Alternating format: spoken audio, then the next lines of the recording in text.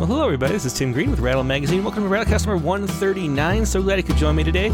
Today's guest is Todd Davis. He'll be here in just a little bit. But before we begin, I should say that Rattle is a publication of the Rattle Foundation, a 501c3 nonprofit working to promote the practice of poetry. We've been in continuous publication since 1995 and are unaffiliated with any other organization. We just do this because we love poetry, and I know you do too, so please do click the like button and share. Make sure you're subscribed. Leave reviews wherever you're watching this. Leave stars on iTunes, and well, if there are reviews on Amazon, I don't know, whatever you're going to do. Click something to make sure you tell the computers that you like this, because then they'll show it to more people, and then we get more poetry spread all over the place, which is what we always want to try to do. I would like to begin with the Sunday news poem for Poets Respond. And today's poet couldn't be here. It's a Nigerian poet, Ayekunle Samuel Betiku, but this is A River of Sound. And this poem was inspired by the speech that Vladimir Zelensky gave at the Grammys last weekend on sound. He said, what is more opposite to music? The silence, the dead silence, talking about the silence of Ukraine during the war. And this was Ayekunle's response to it. I'll put this on screen right here. This is A River of Sounds. A river of sounds. What is more opposite to music? The silence. The dead silence. Volodymyr Zelensky. At the river, I teach my little sister the cadence of water. Our steeped feet send reverberations across its bright and fluent body, spurring the dance of atoms, which leap into crests and dip into troughs, like an electrocardiograph reading the music the earth makes. The music the earth makes, the far-reaching sounds, encompassing the crest and trough, the elevation and depression, as when the body erupts into a song at the height of bliss and in the depth of grief. Pins and monodies depicting this. Consider how songs are the body's warming mechanism, like shivers in the wake of a flu, waves keeping the river in motion against the pressing frostiness of the world. The pressing frostiness of the world is felt in a clinic in Bucha, where a girl lies suspended between here and the hereafter by a gunshot wound, the encroaching gloom slowly lifting in the swaddling warmth of a lullaby from her mother's lips, and an electrocardiograph reading the steady rhythm of her heart. The steady rhythm of her heart is what her mother holds on to. Its music, the promise of a river holding neither ruin nor the dead, but the dance of waves over a vivid sky. There, the little girl sings and fiddles again her beloved violin. There, their goofers gush out unrestrainedly, bright and fluent enough to drown the dead silence of mass graves clustered in the distance. And once again, that was Ayekunle Samuel Betiku with A River of Sounds. And that form of poem, the repetition, I asked over on, because I didn't know what it was called, I asked over on my Facebook page what that might be called. And we had two responses. So the rhetorical trope is called anadiplosis, which can be defined as a figure in rhetoric and poetry consisting in the repetition at the beginning of a line or clause of the last word or words preceding it. And then Josh Williams, who might be here watching right now, says this is a stanzaic chain verse is the form that was. And a really excellent example of that and a really moving poem. We really enjoyed that. So thanks so much for sharing that. And to the people who let me know what it was called, because I didn't. And now let's go back in time a little bit before we get to the main guest. And let's look at a poem from Rattle's past in Poets Respond. This is 7 years ago, April 5th, 2015. This is Jacqueline Holton's poem, The Poetry Lesson. And I thought this would be a good poem just in general. I love this poem. And good to remember Steve Cowett, the poet who this is written after. He was a well-known poetry teacher and poet living in the San Diego area who did a lot of workshops and taught a lot of that whole San Diego poetry community. Steve Coet was the poet responsible for a lot of that vibrance down there. And he passed away 7 years ago this week, April 2nd, 2015. And this was a poem that Jacqueline Holton wrote for him. So let's take a listen to this one, The Poetry Lesson by Jacqueline Holton. The Poetry Lesson. For Steve Coet, June 30th, 1938 to April 2nd, 2015. Steal a line from a great poem, because the best poets don't pay homage, that word like the godly he, spelled with a capital H, they take as if the whole world was their smorgasbord.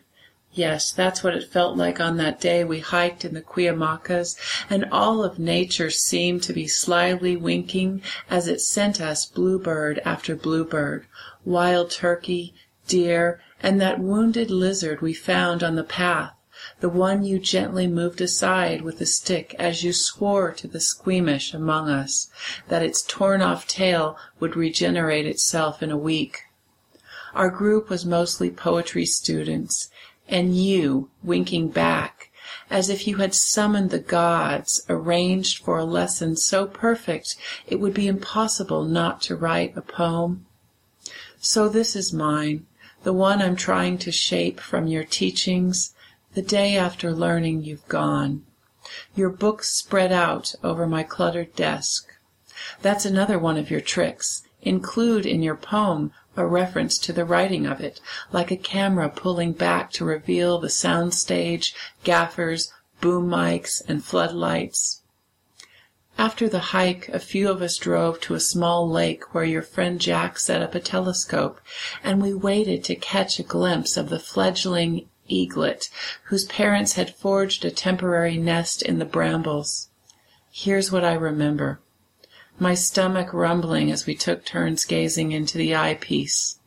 I wasn't thinking of eaglets, but Julian apple pie. I was going to have mine a la mode with Dutch crumble crust. Notice how I've used assonance and consonants, the mimicking sounds of brambles, rumbling, crumble, crust. But when that large nest rustled, and the fledgling rose, its new wings flapping, and landed briefly on a branch, I forgot about everything I planned to do later. Have lunch at that roadside cafe where we always ended up, the lively political discussion that would ensue, even the exquisite dessert, its perfect blending of hot and cold. But then, just as quickly as it had appeared, the little eagle dropped back into its nest, out of sight. Would this be a good place to address the reader, to instruct? Listen, when the beauty of a thing insists on being seen, you must give yourself over to it, for this is the shimmering everything, the moment and its volumes of unwritten poems. But here's the part where I make my confession. I lied. I never saw that eaglet. The stupid guy I was dating left his backpack at the trailhead, and I, being even stupider, drove him back instead of letting him take my car, going with you and Jack to see the bird. But everything else is true. The lizard, the cafe where you told us of your miraculous sighting, the steaming apple pie. I saw you last month at a workshop you taught. It never occurred to me, not for a second, that it would be the last time. You said, here's a trick, a really cheap trick. End your poem with a rhyme. Once again, that was Jacqueline Holton with her poem for Steve Coet, and using as many tricks as possible that Steve taught over the years, including ending your poem with a rhyme. Just a wonderful poem, great lesson in poetry, and a great look at the influence that we leave as poets and people who care about poetry. I mean, there's a whole group of people who are doing all the things that Steve taught and remembering him fondly 7 years later now. There was the poetry lesson by Jacqueline Holton. And okay, so we're going to go take a quick break, and we're going to switch to our main guest today, Todd Davis, in just a moment. So just bear with me and be right back in just a second.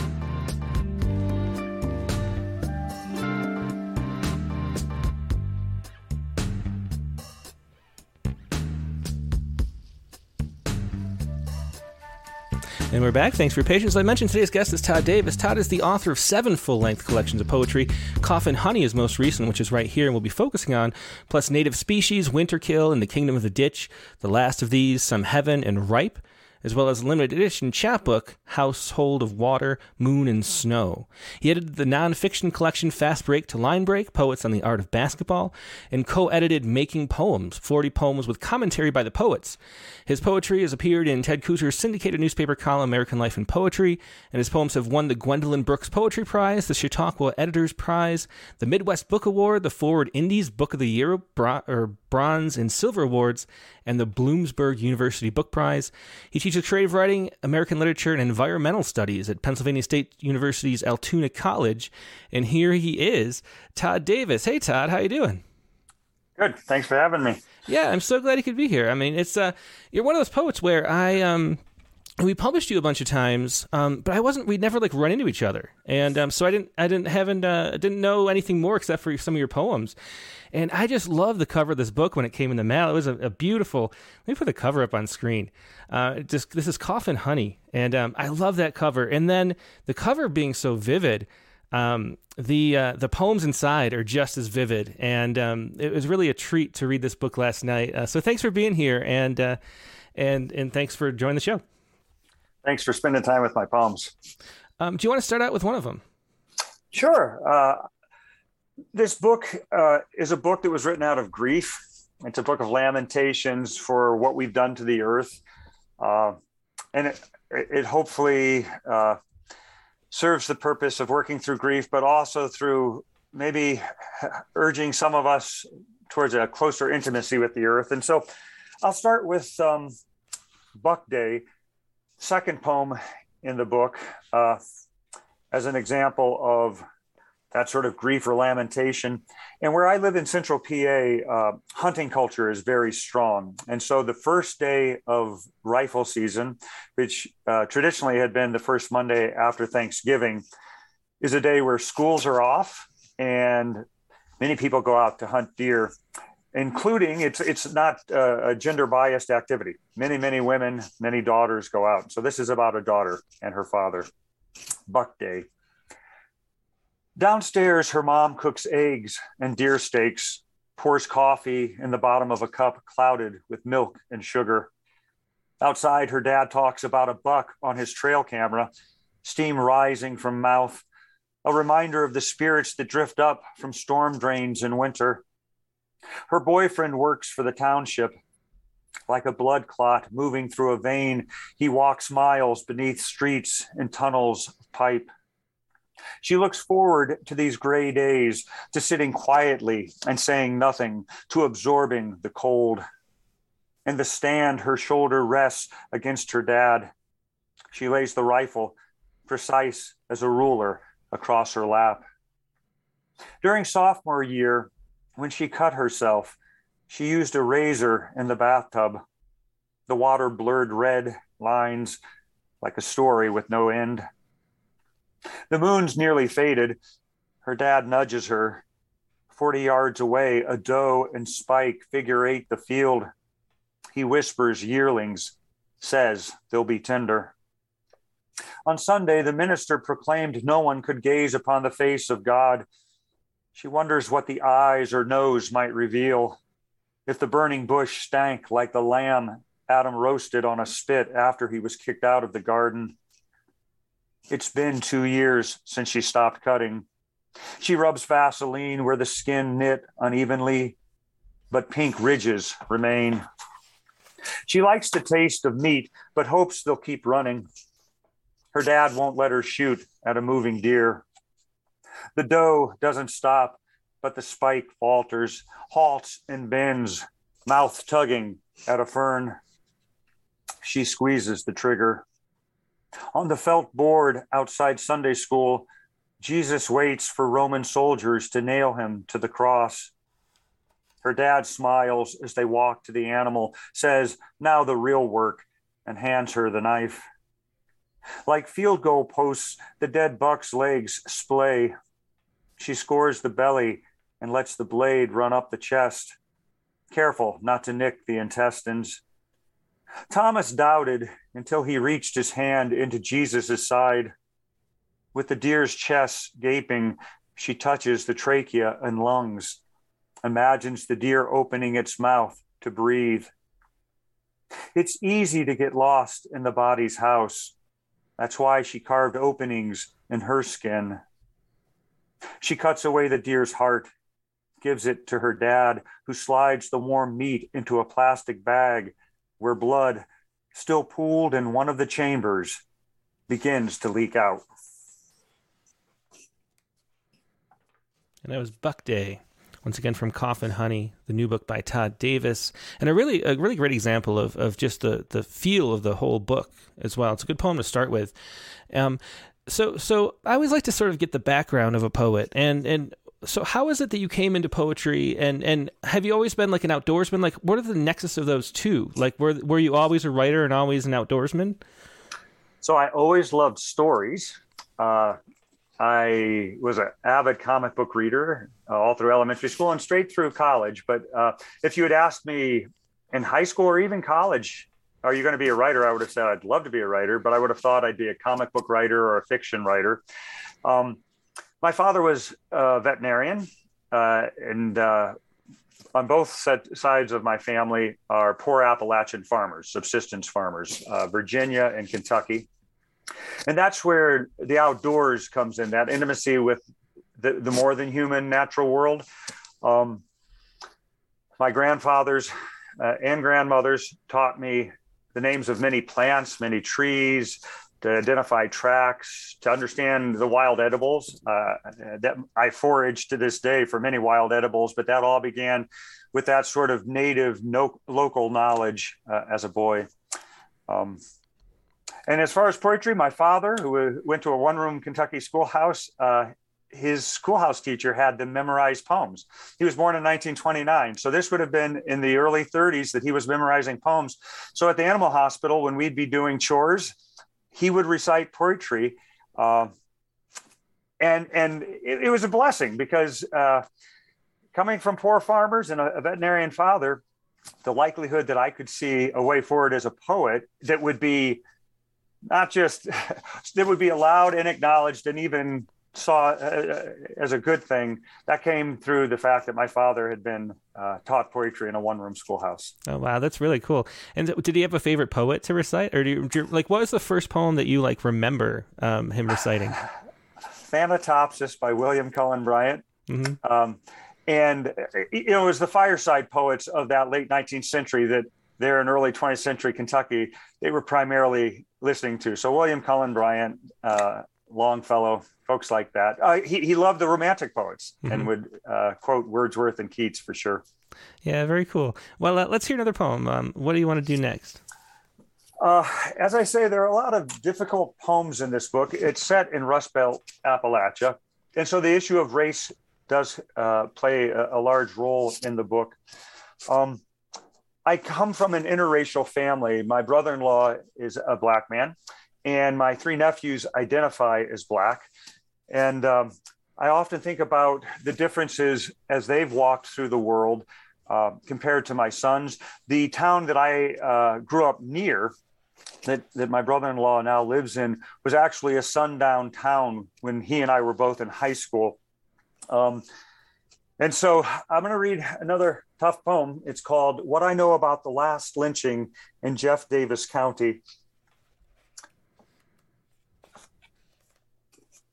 What I know about the last lynching in Jeff Davis County. Actually, I should pause and tell you. So it's a persona poem, and there's a boy that runs through this book who is the victim of sexual assault from his uncle. And that's the speaker in this poem. And his cousin, Mary Lou, is a biracial girl who identifies as Black. So the speaker in this poem is this white boy in Rust Belt, Appalachia, victim of sexual assault. He's probably 12 or 13 years old. So what I know about the last lynching in Jeff Davis County, how it happened more than 50 years before I was born, how nobody in our family talks about it, how I learned in history class that white people strung up Black people, how my cousin Mary Lou has dark skin because my uncle's brown as hemlock bark. How some still don't take kindly to my mom's sister marrying the way she did. How Mary Lou and me listened for the sound of water on the mountain and follow it under rhododendron. How our history teacher was suspended by the school board for saying blacks still get lynched when police choke them. How we catch and split speckled trout. How my uncle taught us this. How when we go to Dollar General for worms, a clerk trails Mary Lou up and down each row while I steal gum and 2 jawbreakers. How the orange wound of the fish's skin reveals the sweet pink we fry in butter and salt. How the dad of our best friend has a Confederate flag on his truck's back window. How when we suck on the jawbreakers, our tongues and teeth turn blue and red. How my uncle won't go into the bar on Main Street. How some say that black man had to die on the tree because he whistled at a white woman. How me and Mary Lou made a book about it. How my uncle still says, yes, sir, to every white man he speaks to. How Mary Lou can draw near anything. How once she made a picture of a black and white warbler that's taped to the back of my bedroom door. How we never showed anyone that book. How I wrote the story so the man could come back to life like Jesus. How my uncle taught us to whistle like that bird. How we buried the book in a tin box in the woods. How we still use that whistle to warn if someone's coming. How I worry about my uncle when I think of our best friend's dad. How Mary Lou drew other black men cutting the man down from the tree. How the tree understood the man would miss the soft skin on the back of his daughter's arms. How Mary Lou says the bird is striped like prison bars. How the oak is rotting from a fungus now. How the branches keep breaking off. And again, that was What I Know About the Last Lynching in Jeff Davis County from Coffin Honey, Todd Davis's new book. And you mentioned the characters, Todd, and there's a really interesting way that this book operates. So I was wondering how the book was conceived, because it feels like, as you're reading, it sort of feels like the poems are isolated about different people, and then it kind of, the characters emerge into a very like novelistic story, actually, but in like a very like sneaking up on you way where you don't realize that characters are repeating. There's also the bird or the bear character that moves through the poem, book of poems too. So I always wonder how a book like this comes to be. Like, did you envision this as something that you wanted to put together, or did you have poems that were working together in this way and then you molded them into the book? I mean, it's a pretty long book too. It's interesting to see the way it just moves through, through poem after poem. Yeah.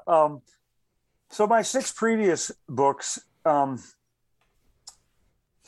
did coalesce around certain themes, certain obsessions or passions, images that kept reoccurring.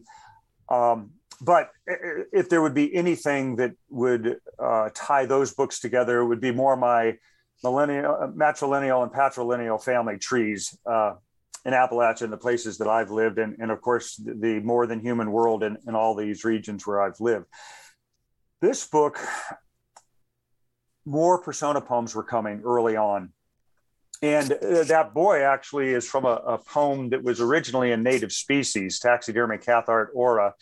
And a dear friend, the poet Katie Hayes, K.A. Hayes, Carnegie Mellon, publishes her books of poems. She's a professor at Bucknell and reads all my manuscripts. With native species, she said, I want more of that boy's story. And that poem did end up in native species, but he didn't leave me. And so that kept tugging me along. Ursus shows up. And at first, I did not think Ursus would be part of this story. I thought that might end up being a separate book, but that boy and that bear came together. And early influences on me from high school and college, long ago in the 70s and 80s, were things like Sherwood Anderson's Winesburg, Ohio, or Edgar Lee Masters' Spoon River Anthology. And I'm drawn to this idea of a collection of stories telling a broader story in a place. And so the poems did come individually at first, but the more these people lived together, I realized they were living in the same place and that their paths would cross and influence each other. And so it's the first book I've written like this.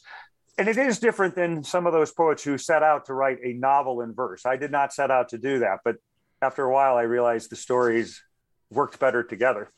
Yeah, that's really interesting here, and interesting that you mentioned the Spoon River Anthology, because I was thinking of that too. It's like these characters are living in one place, and then throughout the book they merge and have interactions with each other, and there's a really organic feel to the way that it moves, but it does move as if there's like a central arc of story in the place as well. It's a really interesting, really well conceived book, I think. The other thing that's really interesting are the different styles, because there are longer, narrative kind of monologue type poems, and then there are these short poems that are set off a little bit with a lot of white space around them. And so I'm wondering about those, about the construction of those as well. Like, how did you why make the choices to write certain poems that way? So the book, and I haven't said this yet, deals with climate collapse. And what I did want to try to create in the book was the fact that climate collapse, when you think of millions of years, yes, it's coming on quick. Our sixth wave extinction is coming on quick. The kinds of severe weather events that we've been seeing, fire seasons, it's coming on quick when you think about a decade, 2 decades, 3 decades, and the severity. Having said that, in our human frame of reference of a life of 70, 80 years, many places, and Rust Belt Appalachia is one of them, you don't see that effect as dramatically. And so, I often think people think post-apocalyptic books should be like The Road by Cormac McCarthy or, the Mad Max movies, and that it's just desolation. And no, there are places that are absolutely compromised and degraded, but there's still fecundity in other places. So the reason I bring this up, the poems that you're mentioning, there are 4 poems in the book especially that use a lot of white space and not traditional lineation at all. And they're called Dream Elevator. And so there's 4 of them and they section off the book. And I was trying to get at the fact that post-traumatic stress disorder caused by that sexual assault on that boy is not unrelated to the post-traumatic stress disorder that the more than human natural world is experiencing, and we're experiencing as part of nature too, with climate collapse going on.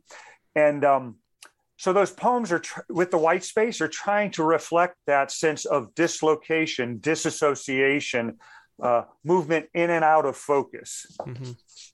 Yeah, that makes a lot of sense. And that poem, Coffin Honey, which the title comes from, is so like that. It's so dreamy and haunting because of the space. It's like ghosts drifting in and out of a story or something. It's really fascinating. Let's see. Do you want to read another poem? Maybe one of those. Do you want to read one of those scattered kind of ghosty I would poems? Take a request from you if you want. Is there a particular dream elevator, or would you like me to read Coffin Honey? Yeah, sure. Do you want to read that one? That'd be good. Coffin Honey? Yeah, sure. Sure, I will do that. It's a poem in let me find. I don't return to my poems very often. It is a poem in many parts, 15 parts. So I will just pause rather than say 1, 2, 3. So which page does it start on? I'm trying to find it. Page 31. Okay. And I was really thankful to Michigan State University Press and their book designer that they really allowed this poem to breathe on the page, allowing a lot of that white space. And if you or some of our listeners don't know, there's been a long practice in many cultures of embalming the dead in honey. And so that's at the root of this poem too. So Coffin Honey. Bees dying in hive beneath petals, among engineered leaves and blades, the zippered pods of glistening beans, a chemical sun showering kerneled light. The beekeeper raises a bee box lid, scrapes bodies from comb, wax filling behind fingernails, embalmed in stickiness. Honey made by the dead is sweet. The dead floating in honey makes a daughter weep. Fingers to lips, fingers to tongue, tongue crossing teeth, a boat ferrying the dead, traversing the river of our mouths. Fingerprints, whirls of deceit left on whatever we beseech. The beekeeper's daughter searches for survivors, surveys the forest canopy for remaining swarms to gather and take back to her father. At the end of a branch, she finds striped bodies crawling over one another, swaying in air, a sound like her mother's as the tumor consumed her. The first time she's stung, she jumps, screams, runs out into a clover-drenched field where she thinks she's safe. A face made of bees flies to the edge of the woods, hovers there, turns and shakes its head in disapproval. As lungs fill, she hears a buzzing inside her, as if she's a bee flying to the center of the hive. The beekeeper finds the body in tall grass, green and shaking with wind, puffed with welts, purpled from loss of oxygen, cankered red from the shock of trying to help. In the cool of the cellar, in the dim light just beneath the lip of the earth, he builds a small box, 5 feet by 3, milled less than a month before from a beetle-infested pine. The beekeeper smothers the girl in streams of honey, only her front teeth showing, the same as when she suckled her mother, and after her mother's death, her thumb. The stink of earth opened. Scratch of shovel and pick, repetition of ruin, hands keeping time with the clang. Late at night, drunk on mead, the beekeeper recites the story of a body fed only honey. How the girl who ate amber for each meal smelled of clover and goldenrod. How she shined like 1,000 sunflowers, looking directly into the sun. And that was Coffin Honey, the title poem from Coffin Honey.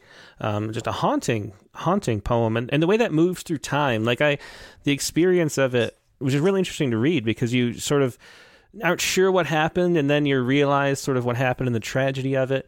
And I didn't realize that people embalmed, people in honey. So that seemed surreal and strange to me. I didn't realize that was an actual thing that people did. Very interesting. Do you know much about the state of colony collapse disorder, which is, was what that poem's referring to? Do you know, did they figure out what it was? Is it nicotinoid pesticides, or is that just a hypothesis? Have they figured that out or not? Do you know? There is no strong conclusion yet. Certainly mites get into bee boxes. Certainly we know different herbicides and pesticides are affecting our bee populations. But no, there is not a complete conclusion at this point. And there's another long section poem in this book called Cedars in the Pasture. And in that poem, and as well as in this poem, so I'm referencing real environmental issues with agri-industry. In that other poem, I mentioned the way her father is farming the field and how it brings on an asthma attack for the young girl and how her mother has to use an inhaler to help her breathe. And this is what I mean about that post-apocalyptic kind of feeling, because this book does have apocalyptic poems in it, but I want people to see that in a sense, the apocalypse is already here, that yes, you can still live on the farm, but asthma rates are going up. Mm-hmm. Yes, we still can be caretakers of bees, but look at what we're doing outside of that may be causing this collapse. And then it's always that relationship between the more than human natural world and then the human world. And And I'm hoping there are poems in the book that still have some degree of hopefulness that we could get back to a stronger intimacy, the way the first peoples that lived on this continent did and have continued to show us. I teach Robin Wall Kimmerer's book, Braiding Sweetgrass, quite often in environmental studies classes. And she's a citizen of the Potawatomi tribe and says beautiful things about how we might get back to that shared world, that world of gratitude and reciprocity. Mm-hmm. Yeah. I wonder, you mentioned climate change before, and there's a way that I think we fixate on climate change when it's really a system-wide issue. And so a poem like that and in the asthma you mentioned addresses some of the other things, but I feel like there's a way that like climate change supersumes all the other environmental disasters. And I always wonder why that is, because there's so much going on with pesticides and farm runoff and particulate pollution, and just a whole range of problems that we're causing. Do you think... I don't know, how do you, as a professor, you teach environmental studies, how do you decide what to focus on and what to, with so many problems going on? What do you think some of them have maybe easier solutions than others? And so how do you conceive of just wrapping your arms around how big an issue this is? So it is systemic, and I would argue that it's based on a system of dualism that sees us as separate from the earth, that somehow we could supersede or transcend, right? Within Judeo-Christian religious traditions, is the idea of somehow that we would transcend, that we would desire to transcend the very world that gives us life. When I'm teaching, the first thing I try to do is to get students to fall in love with the wonder, the mystery, the mysticism, the beauty of the more than human natural world. Because I don't think we can save anything if we don't love it, if we don't want to be with it. And then after that, trying to not be overwhelmed, because it's so easy to be overwhelmed, and try to think about our own personal lives in relationship to these problems. I live in Appalachia, and so not very far from where I live, only a couple-hour drive. There are mountains that continue to be removed, mountaintop removal for coal. And those mountains, of course, can never grow back. And I have, in many of my books, though, poems about the people. I want to honor the people where they're born. None of us chooses where we're born. And so I want to honor the fact that if you were born into a coal mining town in West Virginia or Eastern Kentucky, this is the lineage that you're born into, the legacy. At some point, each person has to take personal responsibility about how they're going to live their lives. But how do we honor what people have done and then give them possible ways to still live in a place, but maybe not to harm the earth in the same ways? Mm-hmm. And another thing I want to ask about was there's this whole tradition of nature poetry. And I wonder, I've often wondered, but I haven't really thought deeply enough to figure out what the answer is. Why we're so drawn, what's the connection between nature and poetry? What is it about, about noticing nature that's so integral to poetry? I mean, we have this, so many, whole entire, haiku tradition or there's so much with that interconnection. And there's something deeper there, I feel, but I can't quite put my finger on it. What do you think it is that draws us to nature poetry? I can only speak for myself. And I am one of these people that am deeply influenced by the classical Chinese poetry tradition.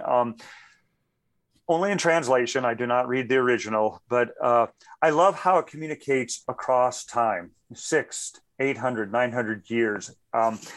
And what I would say is this, through evolution, you and I are creatures that are absolutely connected to the most primal parts of the natural world.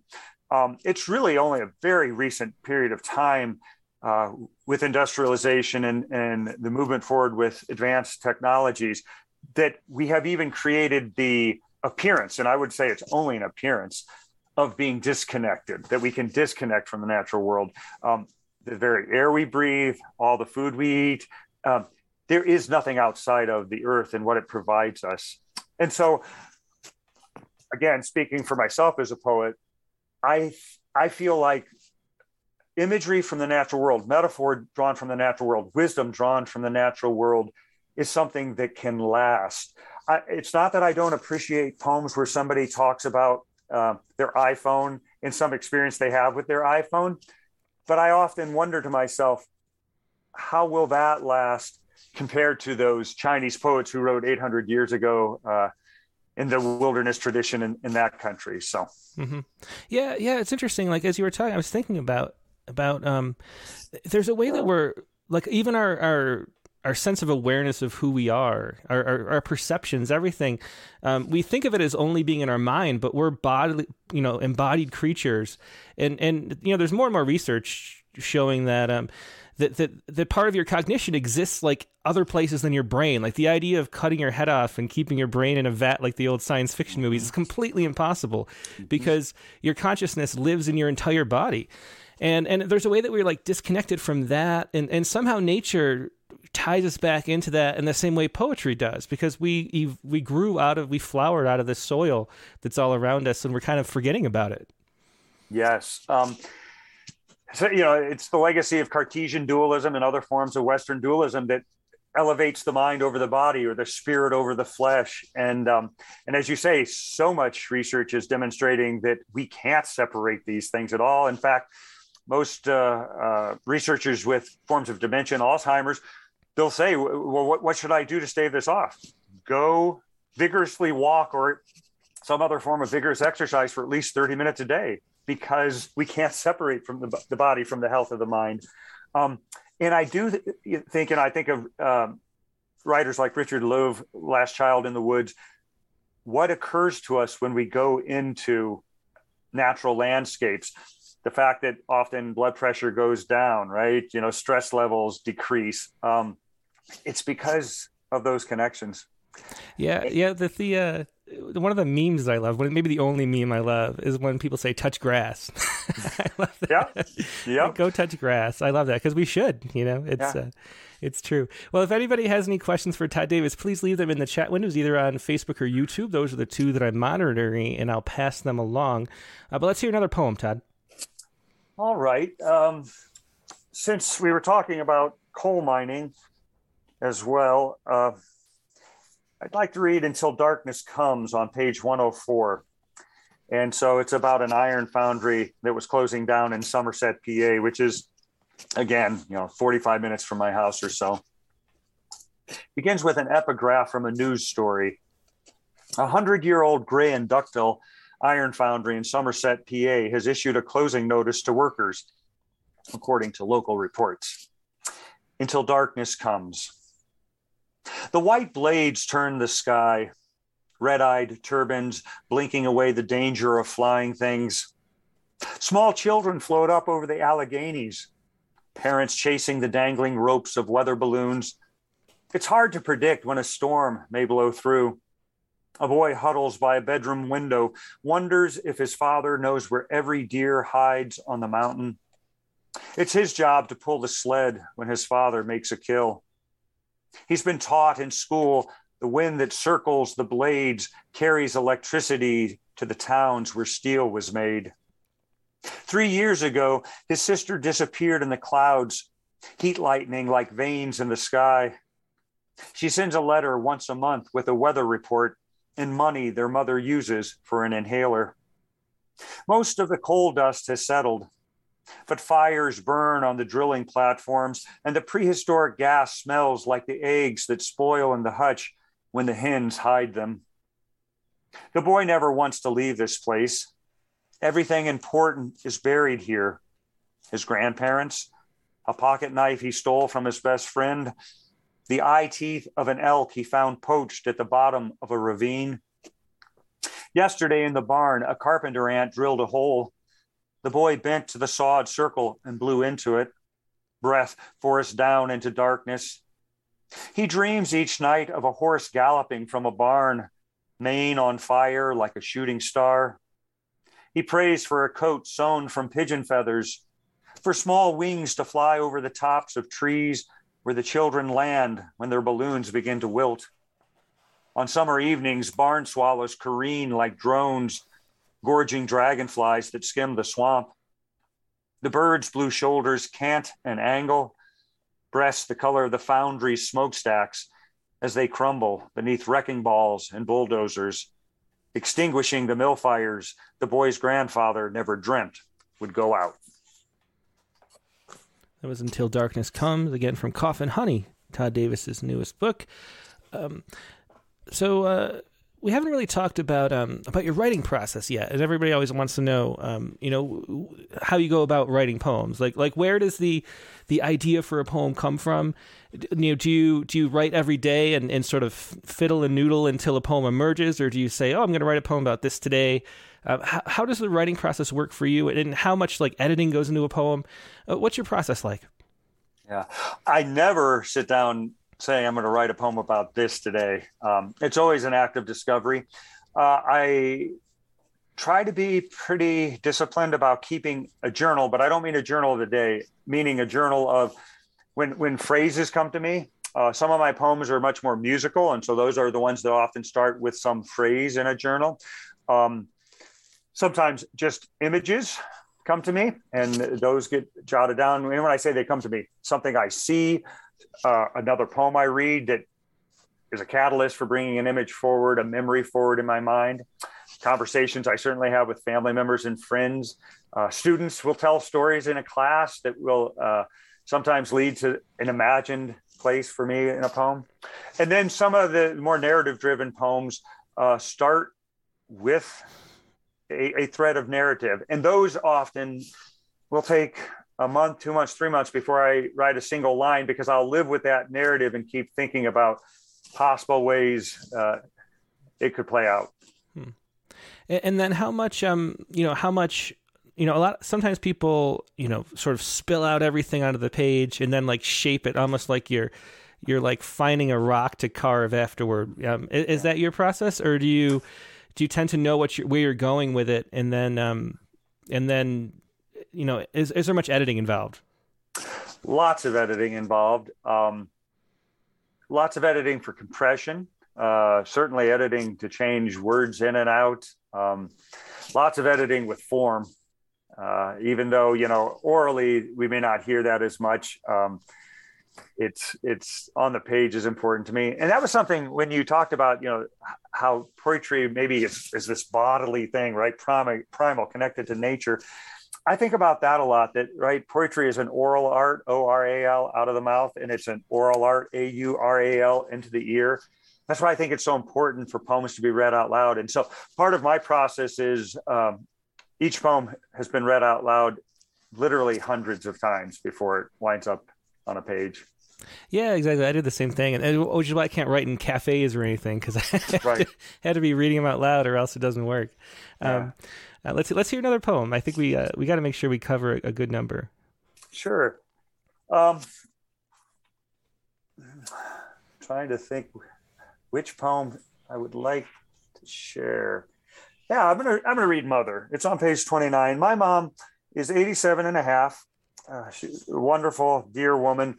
She's been in a memory care unit the last couple of years, which has been very sad in some ways, but I am grateful she finds happiness there in the moment. But she has Alzheimer's.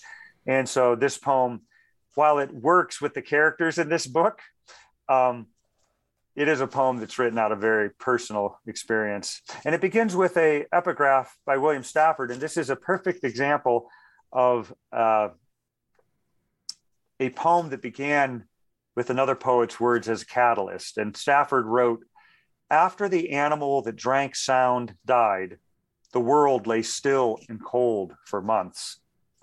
And the minute I heard that line, I thought, yeah, my mother was the animal that drank sound. So, Mother. She drank sorrow, bringing my face to her neck. She drank the kingfisher's clicking, pileated's knocking. She drank the clatter the creek makes when it rains. She drank frost heaves, widowmakers descending in wind. She chewed leaf duff, scratched away by the flowering of polygala and violet. She laughed at the dark cries of coyote and barred owl, rabbit bleats devoured. Before wings disappeared, she opened her mouth to the erratic flight of bats. When I fell from the tree, she drank the wound on my back spooned the sound of a rat snake eating mice beneath the porch. She loved cricket chirp, the metal of cicada scritching. She swallowed the stomp of mules, the snarl of dogs. She said the red moon rocketing the sky was like kerosene on kindling, a fire to illuminate our insides. I asked how a river buries itself when it dies. She laughed and drank the weariness of such questions.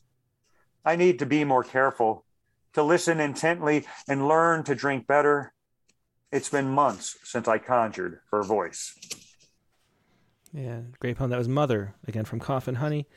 So as a teacher of students, one of the things that I worry a lot about is just the feelings of like nihilism and misanthropy when you confront these subjects of the fate of the world, and there's a way. I mean, because there's like two sides of it, at all times. Like we're destroying the planet, but we're the only creatures on the planet capable of noticing and caring at the same time. So there's a positive aspect to that. Like we can do something positive, and in a similar way, like. The sun is going to, in like 3 billion years, turn into a red giant and consume everything. And so everything we might do is going to be dust and ash either way. So there's a way that if you like broaden the scale far enough, it's all meaningless at the same time. But there's a way that like focusing on how awful things are right now just depresses people, right? And so how do you work with young people especially to confront that issue and not let them be depressed and nihilistic? Sure. So many things there. And I am a person born of Western heritage, but I think we can learn so much from the native peoples that continue to live here and have so much wisdom to share with us. Within different native traditions, there's the idea of the wisdom fathers or grandfathers that we find in different animal species. And so that was something when you said, I think it's true. We humans have made such a mess of things, but we can care and try to ameliorate or even correct those problems. I wouldn't say, though, that the animals and the trees and so on, all the other living beings, that they don't care. I think there's a real grieving within the natural world, too, with what's going on, but their ability to correct course. It's our technology that has got us into this place. Back to sort of Eastern wisdom traditions that we can learn from. And I really believe in learning from all traditions, not as appropriation and then claiming it as wisdom of our own, but that wisdom is there to be shared to help us live better. And so it's very Western to think of end outcomes. And if you're not going to reach those ends or outcomes, then what's the use, right? And that's where that nihilism comes into play. It's like, okay, if the sun's going to go out, right? What's the use? The use is that idea of how do we live in a present moment always, and how do we live in a way of values that matter to us in that present moment. And I spend a lot of time talking about that with my students in relationship to environmental studies, as well as other things in their lives, but definitely the environment. Because if the only reason that you would consume less, for example, is to save the planet ultimately, and then you found out you can't save the planet, I asked them that question. So then now you consume as much as possible? Or do you live in concert with other humans and other living beings in a way that reflects your true ethic, which, I'm saying for myself, at least, of trying to share with others and to consume less. So, and then to celebrate those individual moments. All my books will become dust someday. Who knows if a single one of my poems will be read even 50 years from now by another human. I still would write the poems. If the world's going to end, I still would go out into the woods and touch a native brook trout, right? And marvel at its beauty. Mm-hmm. So not sure that necessarily works real well in a Western world sometimes, but that's sort of the message I try to get across. Yeah. Is it a Merwin poem or quote where he says that if the world was going to end, he would plant a tree? Yeah, I believe that's Merwin, but yeah. In fact, my son Noah, who's a poet, his book Of This River uses the Merwin quote, we're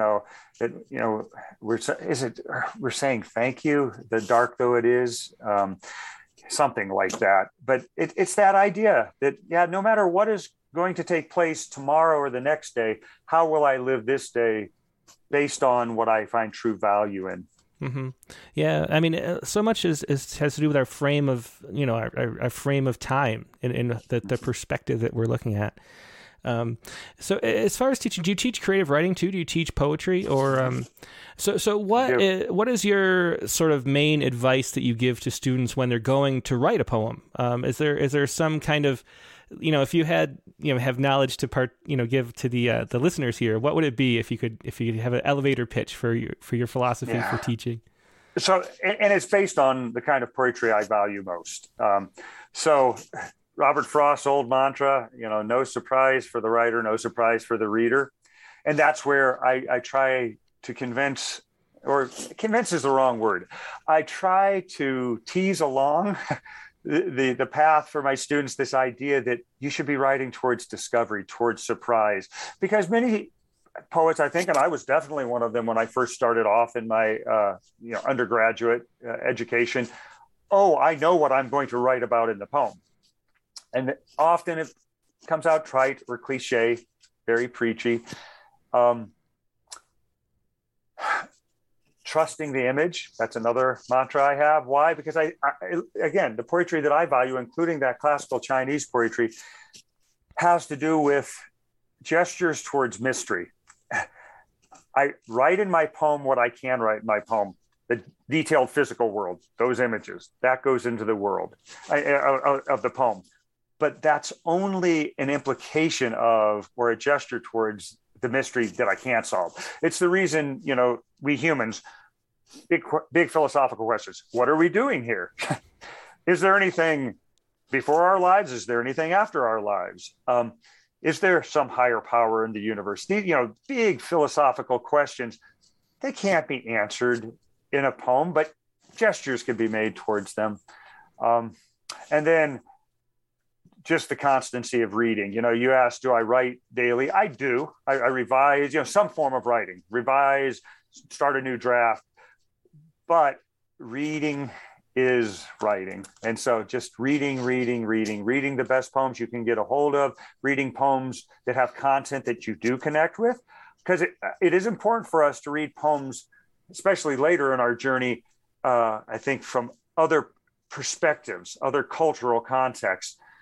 But I think for an artist starting out, they need to find poets who are writing out of a similar context that they're writing out of, so that they can see how their lives, their places can be transformed in art. Yeah, great answer to that. Let's do, I think we have time for maybe two poems, like one poem, a question, then another poem. So let's close out. What's the second to last poem you'd like to read? I'm going to end with two short poems. So Of This World on page 106, and this is for those nephews I mentioned. And it's a poem that is dedicated to them. There on that page, Bryce, Brandon, and Brock. And it's called Of This World. And it answers some of the questions you were asking earlier, too. This is a poem that, in a sense, was a sermon to myself, because the book is such a dark and harrowing book. Not to forget that beauty, that ecstasy that's still there in this world. Of this world. A warbler beats its wings at the blueness, and a brown boy raises an arm in praise.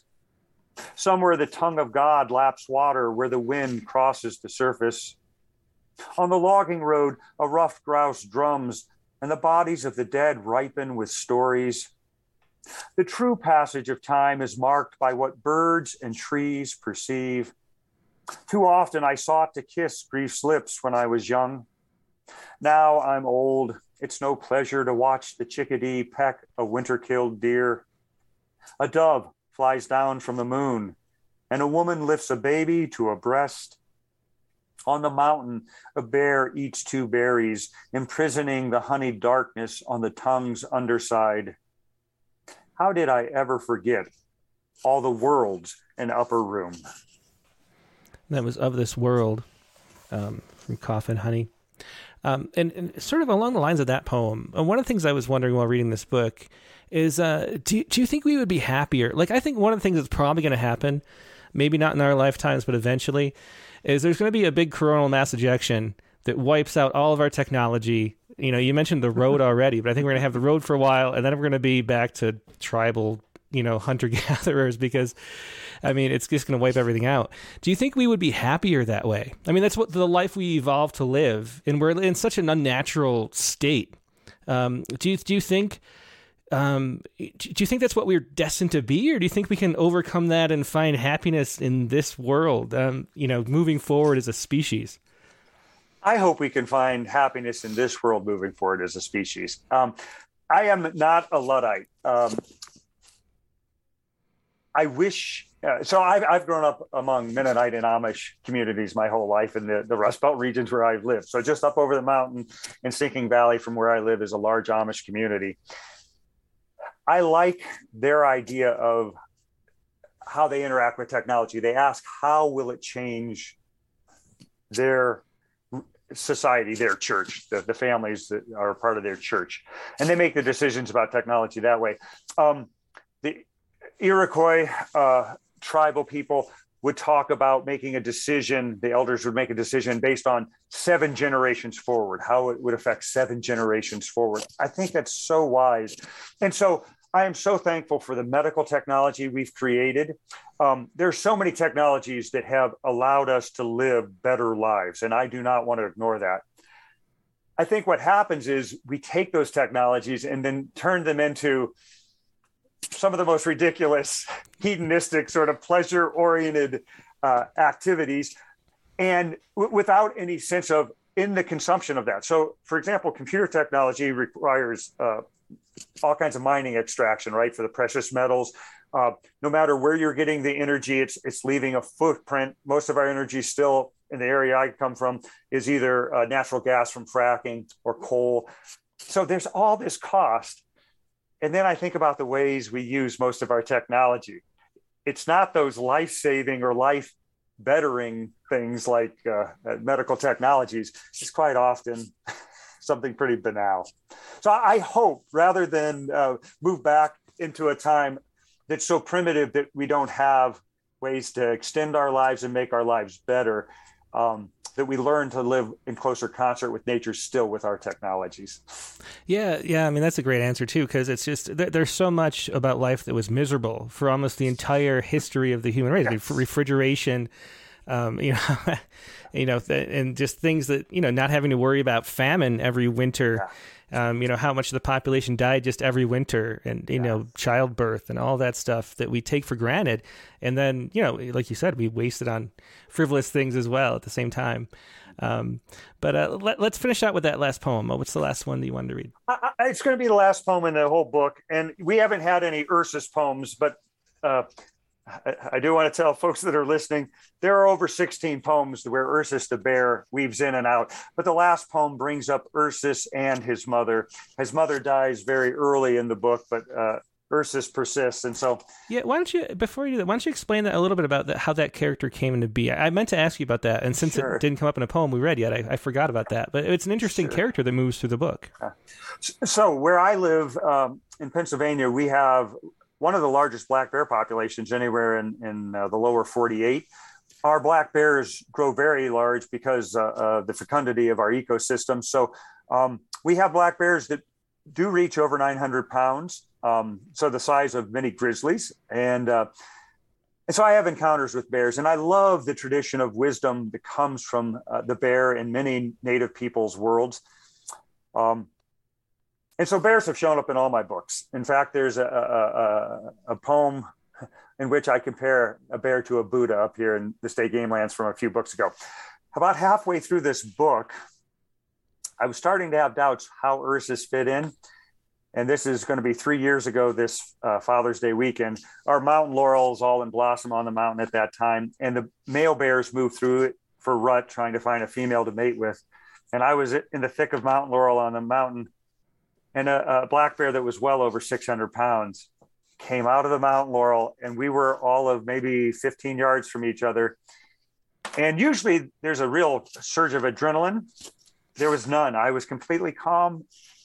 He seemed completely calm. We stared into each other's eyes for about 30 seconds. And then he turned and walked back through the laurel. And I took that as a sign that I should keep writing about Ursus. And that's where Ursus becomes a healing figure in this book as well. And so the poem is Sitting Shiva, and it ends the book. If you find the bones of a bear, sit down and stay with them. The dead desire our company. Touch each one, scapula, tibia, ulna, even the tiniest bones of the hind and forefeet, the curve of every claw. Just out of sight, a thrush will sing. Birdsong is a way to speak in secret.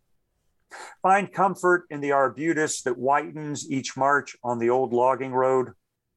Wait until dark. A full moon will rise from the bear's skull, showing what she thought of us. Hold the moon skull in your lap. Stroke the cranial ridges. You may see your dead father scaling the talus to the blueberry field where this bear ate, mouth sated and purpled by the sweetest fruit. Your mother will be in the room on the second floor of the house, packing and then unpacking a box of your father's clothes. It's hard to give up this life, but we must. Others are waiting behind us. And that was Sitting Shiva, the last poem from Coffin Honey. Just a wonderful book by Todd Davis. Thanks so much for being a guest today, Todd. A lot of people have mentioned already that they already, during the show, have ordered the book. I hope more people do, because it's a really good one. And I appreciate talking to you. This is important stuff we've been talking about, and a lot to learn from this book and from your insights. So thank you. Thank you. This was a real pleasure. Yeah, take care. All right. Okay, and that was, once again, Todd Davis. His newest book is Coffin Honey. You can find more of Todd Davis's work, all 7 of his books, at todddavispoet.com. That's Todd Davis Poet, just like it sounds, todddavispoet.com. So do pick up a copy of Coffin Honey and his other books, Native Species, Winter Kill. In the Kingdom of the Ditch is the other one that I have read, which is a great one. Oh, Some Heaven too. I think I read Some Heaven as well. But yeah, so pick those up and visit todddavispoet.com. Now, we are going to go to take a quick break and then go to the open lines. And before we do, let me see if I have this set up right.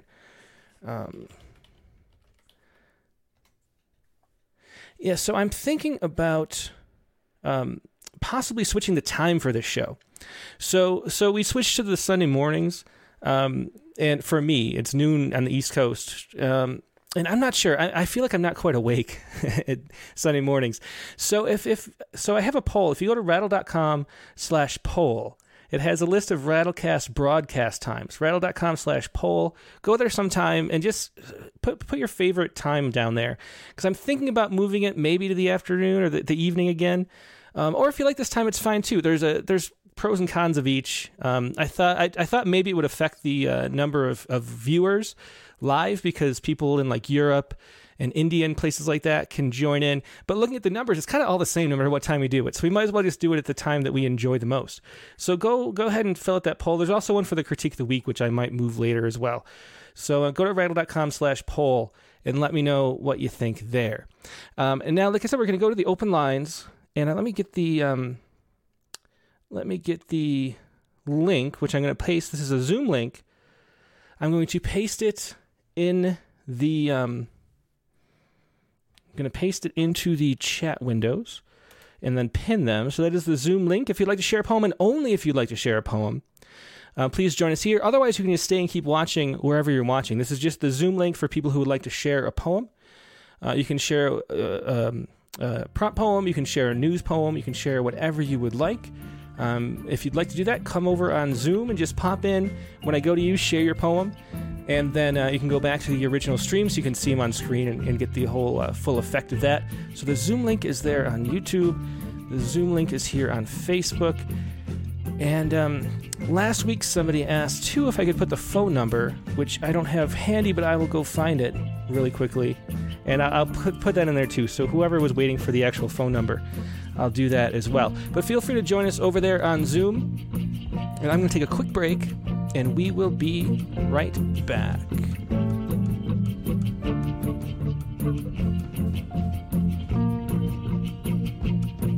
And we're back. Thanks for your patience. As I mentioned, if you'd like to join us on Zoom to share a poem, I forgot to say, email your poem to OpenMic. That's openmic@rattle.com. That way I can show it on screen as you read it. For people watching on YouTube and Facebook, of course. And if you're on Zoom, share a poem. When we get to you, it's your turn. And then you go back to the original place that you were reading it or watching, so then you can see and see the poems as we go. So let me get into the open lines. So we have Tuesday's poet here, Matthew King, who has another poem about Ukraine. So this is one of the weeks that most of the poems were about Ukraine, and we have this poem, Shevchenko Shot in the Head, a sonnet by Matthew King, and Matthew King's right here. Hey, Matthew. I'm doing good. It's great to see you. Yeah. It's been a long time since I've been on a Rattlecast. I used to, at the beginning of the pandemic, I did the open line a number of times, and I've been to do it since. I think it's been about 2 years since I've been on. Yeah, it's been a while. Well, it's great to see you again. And of course, we had to talk to you again. Yeah, and we had your poem for the Ekphrastic Challenge as well. So it's good to see you and in your artwork. Oh, I think you dropped. Are you still there? He seems to have frozen. Okay, so we'll see if we can get Matthew back in a little bit. Let's go instead to Dick Westheimer on the open lines. Dick was the last person to go last week. Let's get to him this week. Hey, Dick, how you doing? Hey, Tim.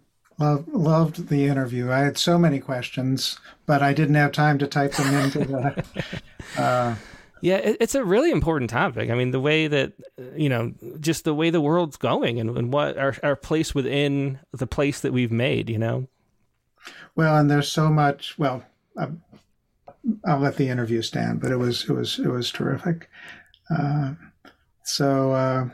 Appreciated it very much. And on our first sort of blue sky day in about 3 weeks, it just felt good to have poetry that was redolent of the outdoors. Yeah, it's just this time of year too. I mean, we have the winter's finally over in our mountains here, and we're hiking again and playing again, and the flowers are coming out, and it just, that spring feeling is really really rejuvenates your whole life to just feel that warm air for the first time in a while. Do you have petrichor in your soils, in your western soils, that sort of like thing that's activated by spring rains? And I think so. I mean, I'm not sure technically, but we have the pine scent because we have all these Jeffrey pines everywhere, and so when it rains, and then the pollen starts to drop, there's just this, you can smell it as you come into town, like you come over the mountain, and then you're like hit with this beautiful pine smell, which is what we look for. Yeah, I think I'm sure it has narcotic effects, even if you don't notice it. Yeah, I think so. Yeah. So what was it that you'd like to share? If there's, I sent in 2 poets respond. Is there time for? I think we're just going to have time for one this week because I was going to say, yeah, so that's a good reminder to tell everybody. Only one poem this week because I have to go a little bit earlier than normal.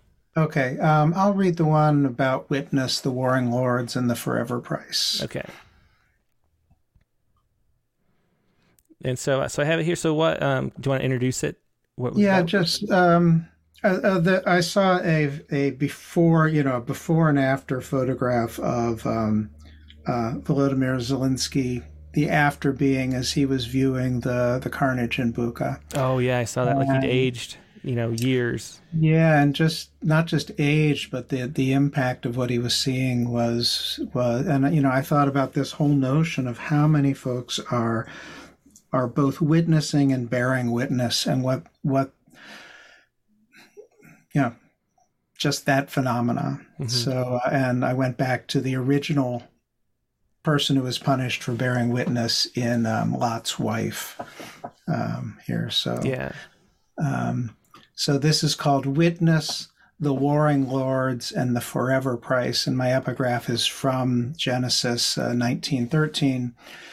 For we are about to destroy this place, because the outcry against them before the Lord has become so great that the Lord has sent us to destroy it.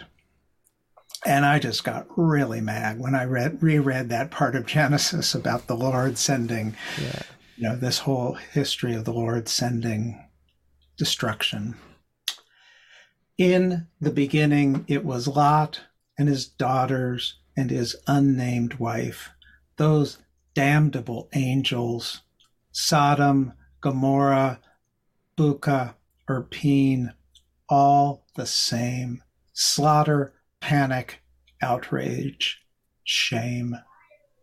This is the stuff of endless lists, the kind and number of disjointed bones, the chromatone of burning flesh, the breadth and width of skin as measured in pain, kids skinned, knees not kissed, scabs unpicked, toys crushed, the unnamed babies who will never go to war, the named ones who will.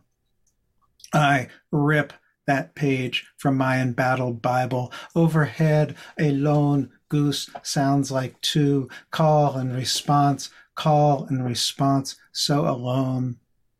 I look back to the remains of that terrible book. There, the limitless victims and the nameless wife who I will call Selah. Her life as witness as she considers her immolate sisters, the lone goose, the good, the vagrant, the lascivious and chaste. Her gaze stays fixed on the crime, forever tied to the chasmed sky. She sees the hands that reach from the graves, the broken crutches, how blue the fire burns, how blackened the flesh, the dirt beneath the fingernails of the dead, the sins that are sins, the sins that are not sins, the sins that are, the gods who worship their own idols, the idols made in the image of their savage gods. Only Selah looks back. She knows the price. She chooses to be a pillar of salt. Yeah, great poem as always. Thanks for sharing that, Dick. And you can feel the emotion in it too. Witness the warring lords and the forever price. Thanks for sharing that. Yeah, thanks, Tim. Yep. Bye-bye. Bye. Okay, and now I saw Matthew King was back. Let's get back to Matthew King if I can find him. Oh, he dropped again. Okay. Let's see. Well, maybe Matthew, I guess he's having some connection issues.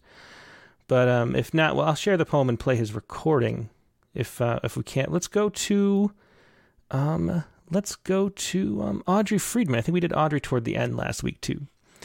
Hey, Audrey. Hi, Tim. Hi, everybody. Okay, I have one that was in progress this week. It might be finished. It's a response to Ocean Vuong's fragments.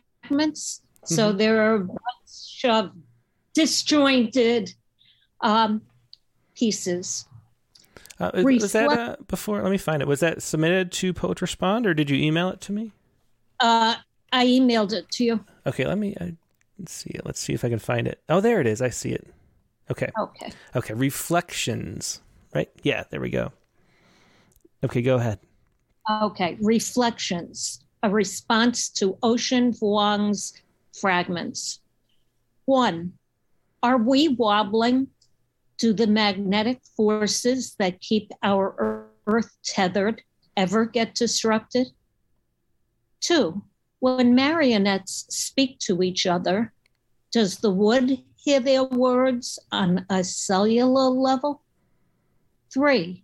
December 19th, 1960, USS Constellation fire at the Brooklyn Naval Shipyard. 50 civilian workers killed, 300 injured. Dad went to work that day as on any other weekday, but he had to become a link on a human chain to find light and unburnt air. 4. Do scarlet nails do a better job at raking skin to rawness? 5. Is my life a sequel to my parents' story or a first edition? 6.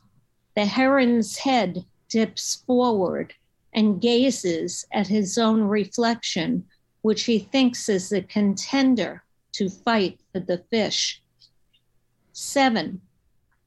September 11th was the day we were humbled by heaps of smoldering debris. My students were frightened. What will happen to us here in Rhode Island?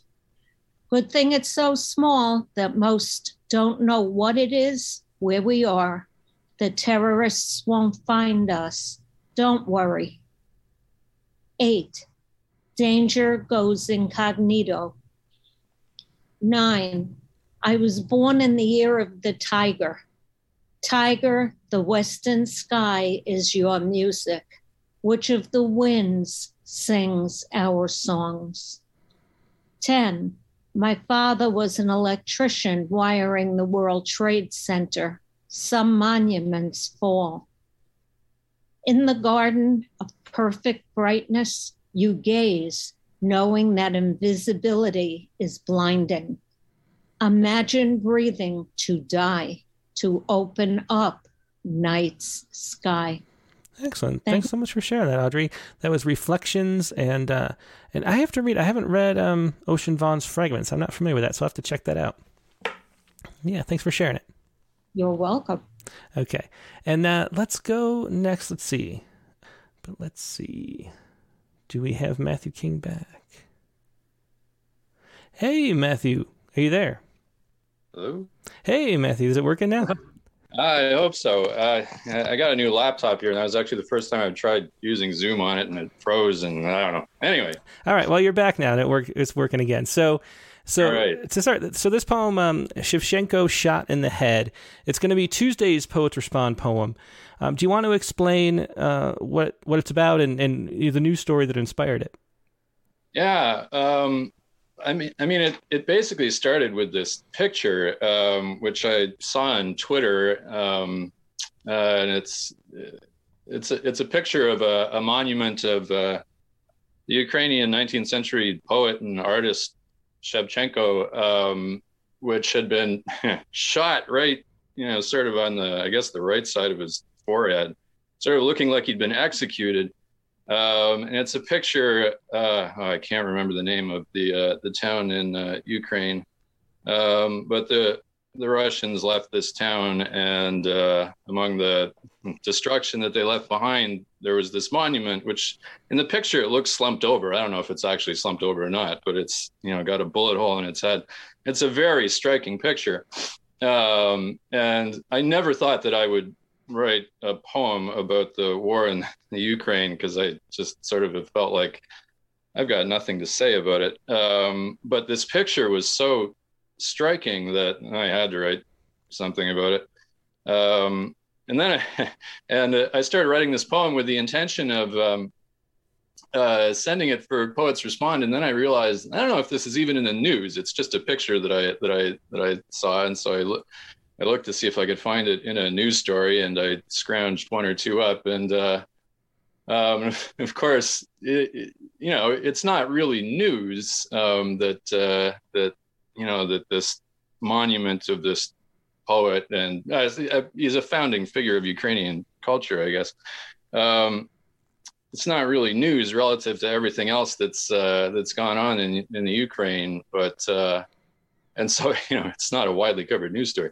But it's a very striking image, and obviously one that is particularly of interest to poets. And the thing that struck me about it, to me, and the reason that I really started writing a poem about it, is because it looks meaningful, that it's a poet and symbol of Ukrainian culture that's been shot in the head, sort of execution style, and it looks as if it means something. And to me, it's kind of a symbol of how everyone looks at this war, and to me, the whole thing just doesn't make sense, and I don't know how to make sense of it, but everyone looks at it and makes sense of it in their own ways. And you look at this picture of this monument shot in the head, and it's instantly meaningful to you, but what does it actually mean? And the one thing to me that is so striking to me about it is it looks like something that might have been done on purpose, but it's the kind of thing that happens when violent forces are unleashed. When people are allowed to do violent things, then they'll take it out on anything, anywhere, and it doesn't necessarily mean anything. Yeah. It could have been a complete accident framed by someone who noticed and a photographer too. Yeah, that's the interesting thing about it, and it's such an interesting thing to notice. Just so everybody knows, if you since this is in the news, it qualifies even if whether there's a news story or not about this specific story. So you didn't have to worry about that. But we found the one article, and people have seen. This is from Barron's.com, the article and the photograph. Why don't you go ahead and read this? Shevchenko shot in the head by Matthew King. Right. Shevchenko shot in the head. When soldiers shot Shevchenko in the head, you'd like to think they meant something by it. You'd like to ask, what poem had they read that moved them so? You'd like to know why it inspired this, you suppose, symbolic act of violence. If to them this man meant more than all the other things that they'd attacked, then you'd have something to forgive them for. You hate to think they didn't even mean to do it, that his broken bust got caught in crossfire, one more face hit sight unseen. Your own bowed, breaking head can't bear the thought the soldiers might have shot him just for fun, same as they might have shot anyone. Yeah, great couplet and sad couplet too, sad truth in that poem. Thanks so much for sharing that. It's a great sonnet. Appreciate it. Appreciate you joining us today, Matthew. Thanks a lot. Yep, take care. It was Matthew King with Tuesday's poem, Shevchenko Shot in the Head. That's going to be Rattles.com's poem of the day on Tuesday for Poets Respond. Now let's go to, I saw somebody who was new. Who was it? Where was it? Patricia McMillan. I don't think Patricia's been on before. I don't think so either. Hey, Patricia, how you doing? Fine, thank you. It's really nice to meet you over Zoom. It is. And where are you calling from? I'm in Chicago. Little Italy. And I've been submitting to Rattle for years. In fact, the poem that I'm going to read, which this is just prompted by Coffin Honey. Coffin Honey? Mm-hmm. Yeah. Mm-hmm. Many things were prompted by Coffin Honey, but this was the first one that I grabbed. So it's from a series about Mr. and Mrs. God, and it's called The Gods Create Heavy Weather. Did you send it to me by any chance? I did. I sent it to Tim at Rattle.com. Oh, to Tim at Rattle.com. Okay. There we go. Got it. The gods create heavy weather. God said, "From this one tree you may not eat," then hitched his horse up for a buggy ride. It was unseemly warm for March. The heat had burst the blooms of heaven's magnolias wide, fried Mrs. G's jonquils, while down below Earth's baseball teams sweated through training camp. And lo, there came a hole in the ozone. God's carriage wheel dipped and bent. His iPhone flew from his hand, and Mrs. G knew Eve couldn't be Adam. Oh yes, Eve had done something extra naughty this time, like ship her toxic e-waste offshore to be stripped of rare earth metals by bare-naked kids. So God said, "Let there be messy weather." And Mrs. God said, "Call it climate change." And so it was. And there came hail and rain and angry birds and earthquakes, fire and frost. And on opening day, such ice and storms, Earth's catchers could not see their mitts before their masks. And every tender white and pink blossom of all Earth's fruiting trees turned black. Frost killed the fragrant heralds of her pears and apples, plums and apricots, her old King Davids and her maiden blush, her pippins. Her old trees withered and died, and everywhere on earth the farmers cried. Oh, great poem and great reading, too. I love that. Thanks for sharing that, Patricia. Thanks. My pleasure. Yeah, good stuff. Hope you can join again soon. Thank you. Yeah, that was Patricia McMillan with The Gods Created Heavy Weather. Or The Gods Create Heavy Weather. Yeah, thanks for sharing that. Okay, and now let's go to Spartacus. Spartacus hasn't been on in a while as well. Hello. Hey, Spartacus. How are you doing today? I'm doing well, and you, Tim? And so what do you have that you would like to share? I don't have a prompt poem, but I have a points response poem, which I emailed and I also submitted. Okay, it's called Vultures. Okay, let me pull it up. Let's see. Oh, that's right. Spartacus with an A. Okay. Which one was it? Bleeding Vultures. Okay, I've got it. And so what was this about? And just introduce the news story that it was about. So I read the stories of people from Mariupol about what is going on there. And I found their words really emotional and poetic. And in a way, they made me feel really moved about what is going on there. Because, I mean, the events are happening and we listen about them, but the people are the ones that make the stories and know what is really going on, especially the residents there. Mm-hmm. Yeah, excellent. Well, go ahead and read it. Bleeding Vultures, whenever you're ready. Yeah. Bleeding vultures visit me in my shelter during the night when I dream of Mariupol. My language has become my luggage. I prepare my words for a long journey every morning. Then I cross the road outside my house looking for water and bread. The fog is thick. I can see the blossoms of magnolias, not the road. It used to be full of voices. That road, breathing sunlight, that road.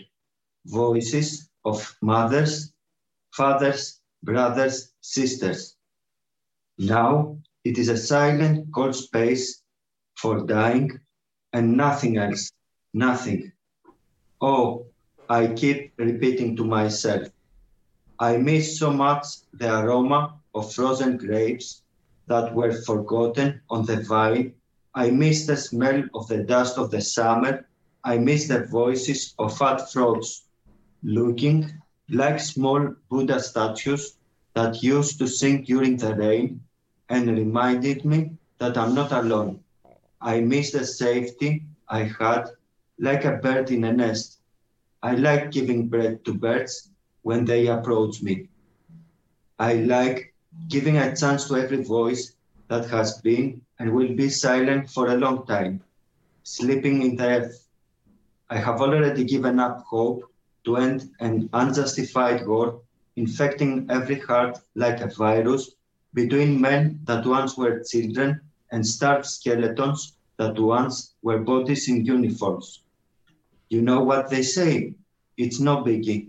Hope dies last, but I think that hope dies lost in a city that looks like cemetery of torn buildings, a maternity hospital, a theater, a block of flats are no longer what they used to be in Mariupol. Everything changes. The children will become hunters. The hunters will shoot birds, defending their temporary space with their defenseless sad song. The hunters will be soldiers shooting at us. Every soldier, another cuckoo in the nest.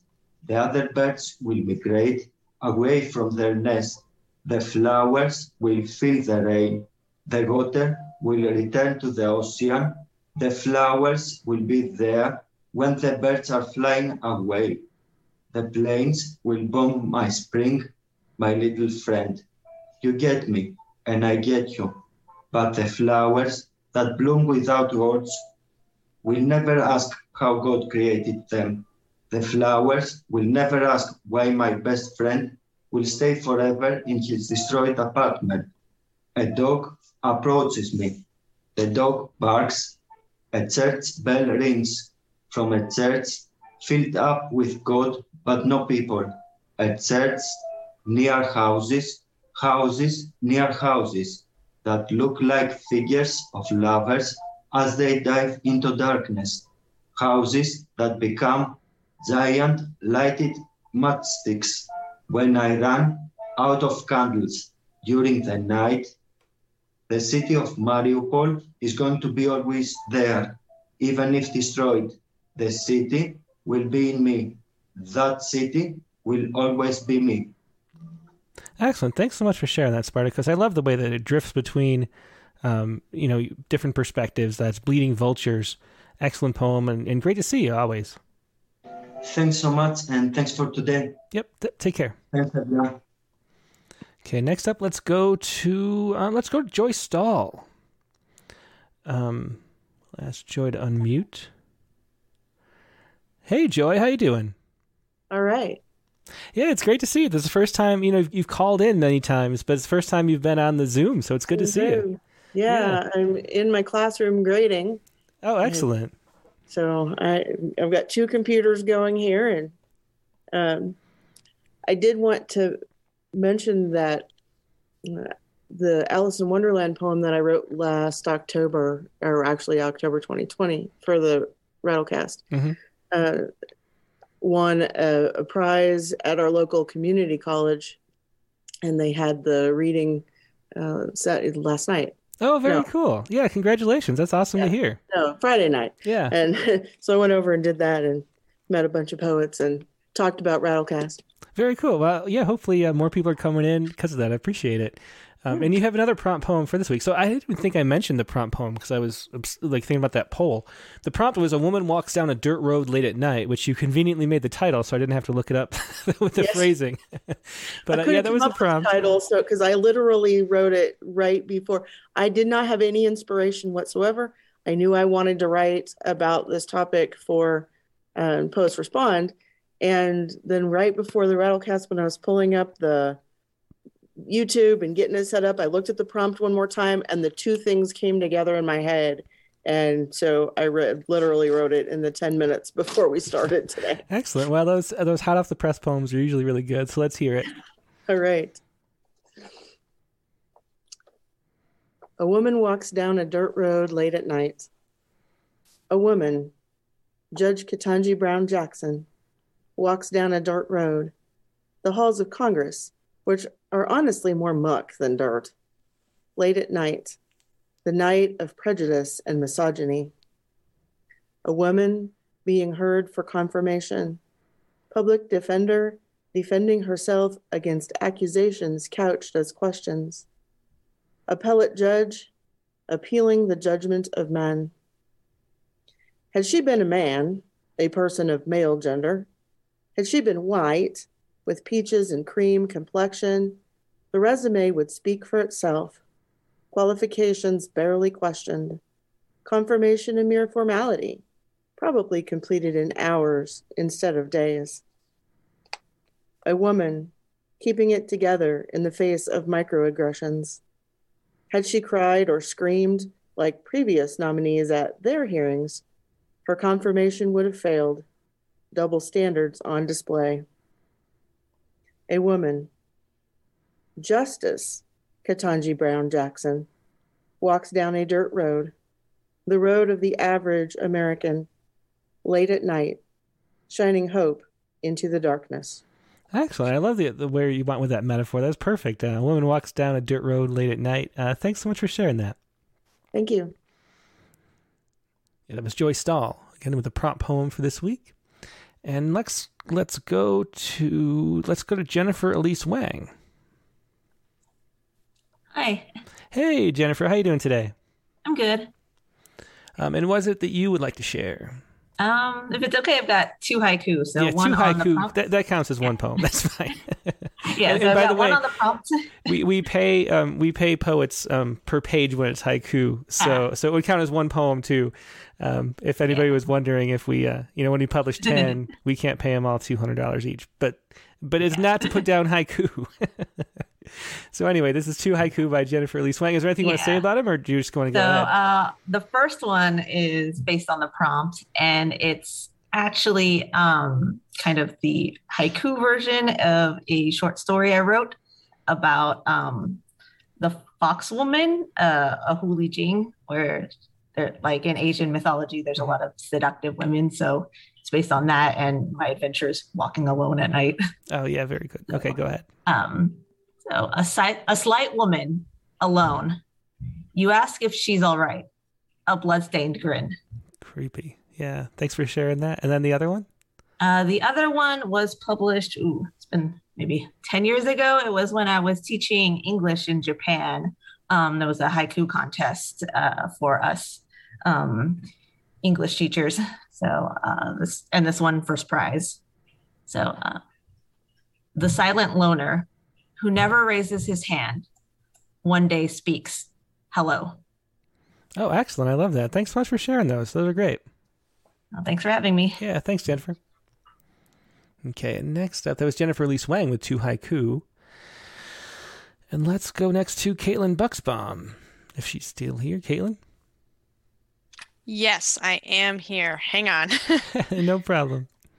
So, as I mentioned in the chat, I did do a prompt poem, but I combined it with a prompt for another magazine, and I want to send it to them, and I'm not sure how they feel about showing it, so I'm like, well, if I just read it, it'll be fine. Okay, yeah, sure. And I mean, probably I will make some revisions because the deadline is still like a month and a half away or something. Sounds good. Have you ever heard of anybody caring about that? Like actually caring, or just like rumors? It just feels like an urban legend to me that anybody cares. But I don't want to like ruin people's chances of publishing a poem if they do. So I wonder about it. More and more journals these days in their submission guidelines on their website say things like, we only accept previously unpublished works. This includes on personal blogs, websites, social media, etc. And so I don't know, some of them are more specific than others. You know, when they just say we don't take previously published work, or we only take unpublished work, if that's all they say, then I'm like, doesn't count. They won't know about Rattle. But if they bother to go into the specifics of like, don't post it on social media or your blog, I'm like, well, but see, this maybe is video. It's a totally different medium. I don't know if you were at but the they'll Jimmy... see it, and it's archived is the point. Yeah. So were you at the Jimmy Pappas reading a couple of weeks ago, where that woman at the end mentioned... I wasn't. Okay, so she said, what was she? She works in some kind of like a different genre of journal publishing, but they consider things that are appearing on blogs and things as preprints. That's just what they call them, which is great. Like, as someone who reads a lot of, so she'll be like, we don't take, we accept preprints or whatever, and they'll consider that if you post it yourself somewhere, if you do it something like this, or like at a conference that's like Zoomed, they just say that it's like a preprint, and then you're the actual publication, which I much prefer that. I think the thing is that we get caught up on the definition of publication. Like, there should be multiple words. Like, it just means to make public, but it means so much more in different ways, and there's formalities, and there's different copyright slices and things. So I think we just get hung up on our vocabulary. And that's why when they specify things like not on social media, then, I save those. What I do is I save those poems for a different journal, the poems that I read on here, because there are some that have been accepted. But I would hate to jeopardize my relationship with a journal because they're like, yes, we want your work. And then they find it somewhere and they're like, oh, not cool, man. So I don't know. It's always, I change my mind on it all the time. Yeah, I can hear it. Anyway, let's hear this poem. So we're just going to listen. So let's hear it. Yep. It's called I Never Liked Westerns Anyway, which may be a confusing title, but maybe you'll figure it out. Okay. I never liked Westerns anyway. The path beneath the woman's feet is green, but he beckons to her from bedrock, mind miles away, night dark eyes cloudy with will and weakness.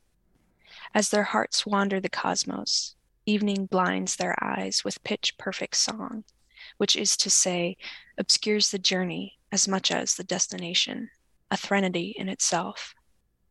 Love is no mother. Father thunders with some kind of envy. But the moon is only a forgotten guard against the black, a placebo for damp and rainy souls. She looks down, sees the grass turn to gray dirt. Up and away, the rock reduced to rubble. Home calls her back alone. And that's it. Yeah, perfect. Thanks for that. And what was the title again? I Never Liked Westerns Anyway. Excellent. Yeah, thanks for sharing that, Caitlin. Thanks for letting me. Okay, take care. Yep. Bye. Bye. Okay, let's go to Shanhu Lee. Hello? Hey, Shanhu, how you doing? Very good. Thank you. So what is it that you would like to share? I sent you in email the Dingle Peninsula. Yeah, I have it right here with a great photograph too. So to explain what this, what people at home are looking at. Yeah, so this is the photo I took when I was taking vacation in County Kerry in Ireland, 2007 or something, a long time ago. Yes. Yeah, that's beautiful. And that's the Dingle Peninsula? Yes. Very cool. Well, let's hear the poem. The poem is a prompt poem, but it's about some pandemic dislocation and some lockdown and isolation, memories. Okay, go ahead. It's a very short poem. Okay. Yeah, go ahead. Okay, so Dingle Peninsula, cicadas and the crickets cry aloud, compose a vaguish orchestra. Garden spider sways between layers of silk net, like any older woman shuffles in the moonlight. Camellia blooms, creep myrtle jaded. Centuries call me from the woods. On this September night, air smells like the sea, as if I was on the Dingle Peninsula. Oh, that's beautiful. Yeah, it takes me right there. I really wish I was there too. Thanks for sharing that, Shanu. Thank you. Yeah, take care. Okay, and now let me see if I have any people. We have to admit more people into the waiting room. Okay, and let's go next to Mike Bales. Oh, wait, actually, let's see.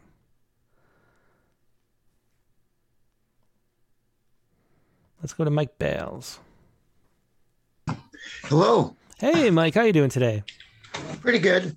I loved your poet today. Yeah, it was good stuff. First poem, he's got poems that kind of mix different stories together. I kind of like different stories mixed together in poem. Mm-hmm. The second poem reminded me of a poet, Dora Malik, who had an awesome poem once about a gay man who was lynched in Chadron, Nebraska. Oh, people might have heard that. That was a big news story. The Matthew Shepard? I think that was it. Yeah. Mm-hmm. So, 25 years ago now, I think. It's a powerful poem. I've worked in Nebraska, but never around Chadron.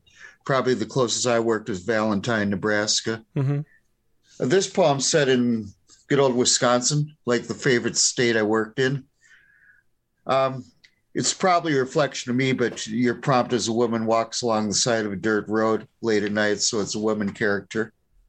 I emailed it to you. It's the Keeper of the Roads. Yeah, I have it up right now, so go ahead and read it whenever you're ready.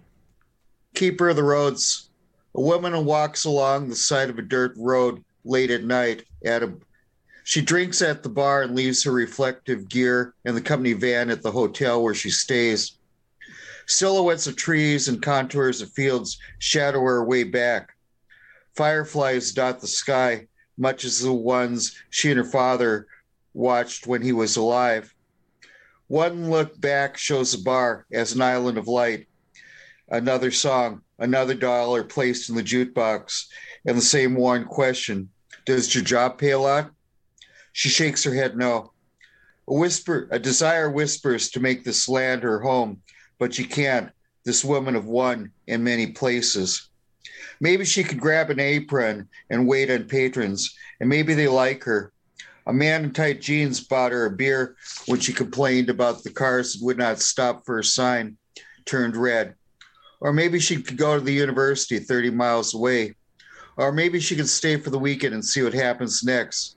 But she gets a call saying another road must be fixed in the midst of a land called somewhere else. Oh, excellent. Love that ending. Thanks, Mike, for sharing that. That was great. Thanks. That was fun to do. Yeah. Take care. This is Mike Bales with Keeper of the Roads. And let's go to Phil Stern next. Hey, Phil, you there? Yes, I am. Hi, how are you? I'm great. We don't have any video. I don't know if you want to just have voice, that's fine too. I can't quite figure it out. So. There's a little on the lower left. There's a start video if you want to start it, but it's okay just having your voice though. It just doesn't seem to work. So okay. It's not the button. Well, no problem. So what was it that you wanted to share today? Okay, I missed the last two sessions, first of all, I wanted to say, and thankfully we have your YouTube, so I really appreciated the last two guests, and I wrote prompts for all of them. So at any rate, I do have both prompts, but you only wanted one poem? Yeah, well, they're both very short, so go ahead. I have... Oh, okay, good. Yeah, you could do two, because they're short. Okay, thanks. All right, the food prompt. The first one is called medium rare, and that reflects the fact that this food is seasonal. Only in winter, golden boxes on the shelves. My Malamars.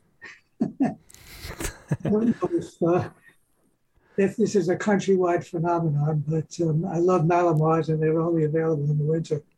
Yeah, I remember that. I think because the plant can only make them when it's a certain temperature or something like that. Yeah, I remember that. Yeah. The second one, yesterday I smiled that I didn't have COVID. Let us celebrate taste buds, garlic shrimp, butter-dipped lobster tail. Pick up your fork. Candied apples are waiting to be plucked. Excellent. Yeah, that was great. Thanks so much for sharing those. Okay, now the other one is the woman. Oh, okay, here we go. I didn't scroll down far enough. Yeah, go ahead with this one too. This isn't long either. A woman walks down a dirt road late at night, carrying a towel and a memory. She is on her way to the swimming pond where she lost her virginity in moonlight like this at 16. She came from many miles away to her childhood home to revisit her pedestaled past and maybe connect better with the envious sister who stayed. Road dust rises up into her face. A painful pebble invades her sandals. When she arrives at the pond, she remembers now how the boy had fumbled with her bra strap and really did not know what he was doing. Yeah, great set of poems. Thanks so much for sharing those, Phil. It's always a pleasure. Thank you. Yep, take care. You too. Okay, let's go to Nivedita. Hey, Hello. Nivi, how you doing today? Hi, Tim. I'm doing great, thank you. How about you? I'm doing excellent. Yeah. So what do you have that you'd like to share? Extremely last minute write up of the prompt poem, like I always do. And when I say last minute, I actually mean last minute, because we went out this weekend and I literally came back at like 10:15 p.m. India time, so I couldn't even catch the show, which I must do tomorrow after work now. But then. Well, great. Well, I'm glad you could join us. Hope you had a fun day wherever you were out. It was good, tiring, but good. I enjoyed it. Sounds good. Okay, let's hear this, the prompt poem then. A woman walks down a dirt road late at night. When the stars are obscured by the after haze of the day's vehicular block, when the apartment windows are shuttered tight, when the shop doors are padlocked shut, when the cats prowl and dogs growl, when the city sleeps. That is when she steps out, wide awake, heading in to do an honest day's work. She walks down a dirt road hedged by wildflowers, past the red barn and the gabled farmhouse, till she reaches the shade of a large oak under which waits her midnight rendezvous. She has been meeting him and feeding him every day for the past 3 months, and he, despite being of a retiring and reticent nature most of the time, actually waits for her here. She opens her tote bag and plucks out the remains of today's dinner, some chicken wings and a juicy apple, and leaves them for her friend with his shiny coat, his piercing eyes, his long ears.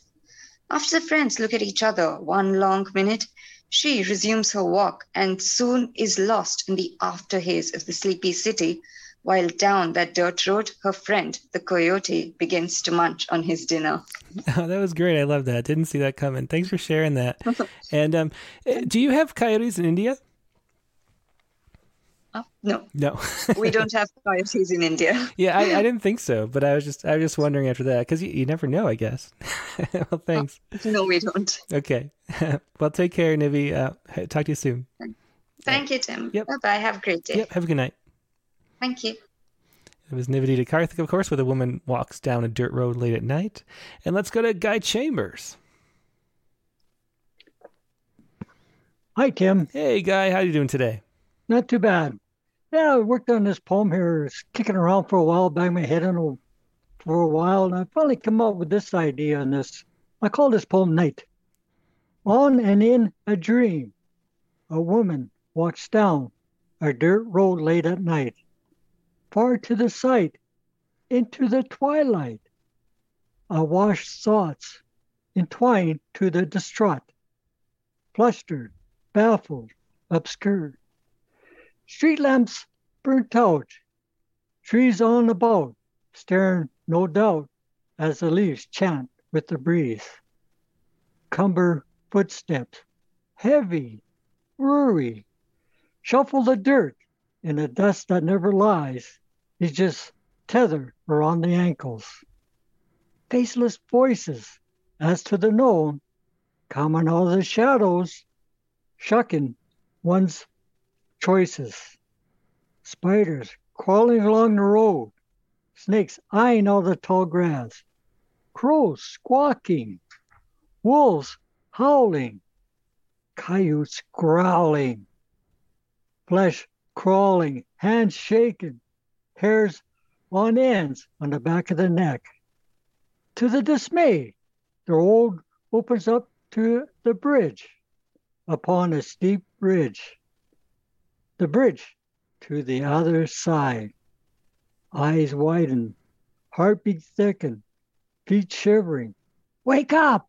Wake up! It's not your time. Thank you. Cool. Yeah, thanks so much. It was Night by Guy Chambers. Thanks, Guy. I have another small poem there. I don't know if you have it there. Just a little Oh, yeah, micropoem. very short poem. Yeah, go ahead with that too. I see that there. Yeah, this was for this time here. This poem came. I have written this a while back, but it's called War.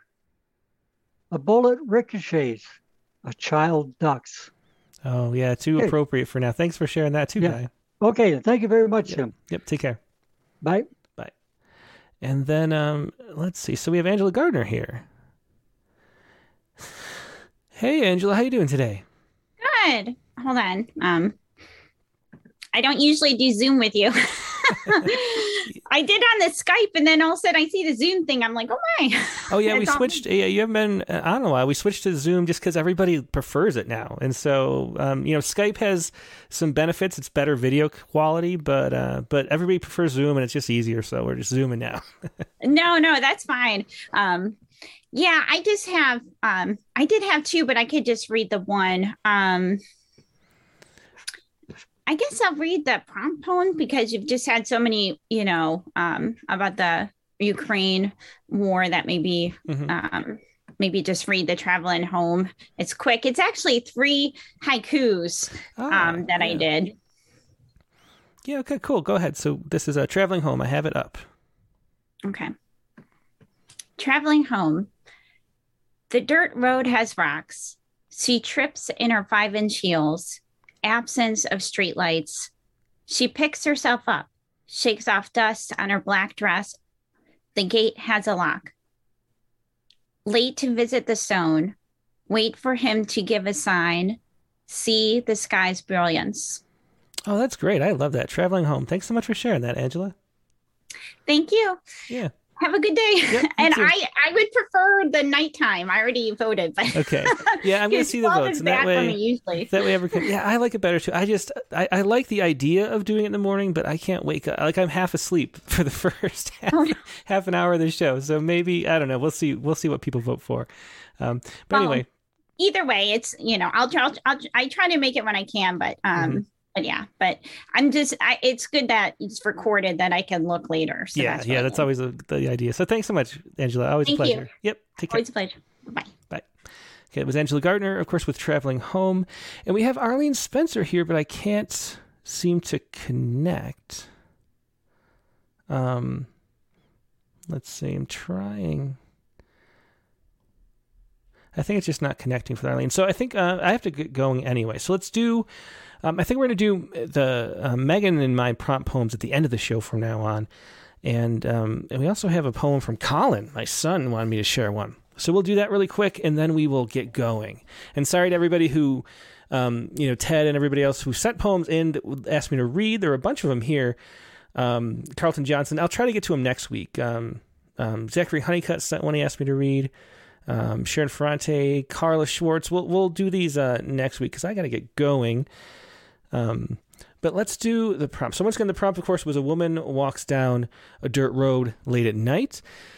And for Megan's poem, that was her title. So here we go. This is Megan's prompt poem. This is a woman walks down a dirt road late at night. Oops.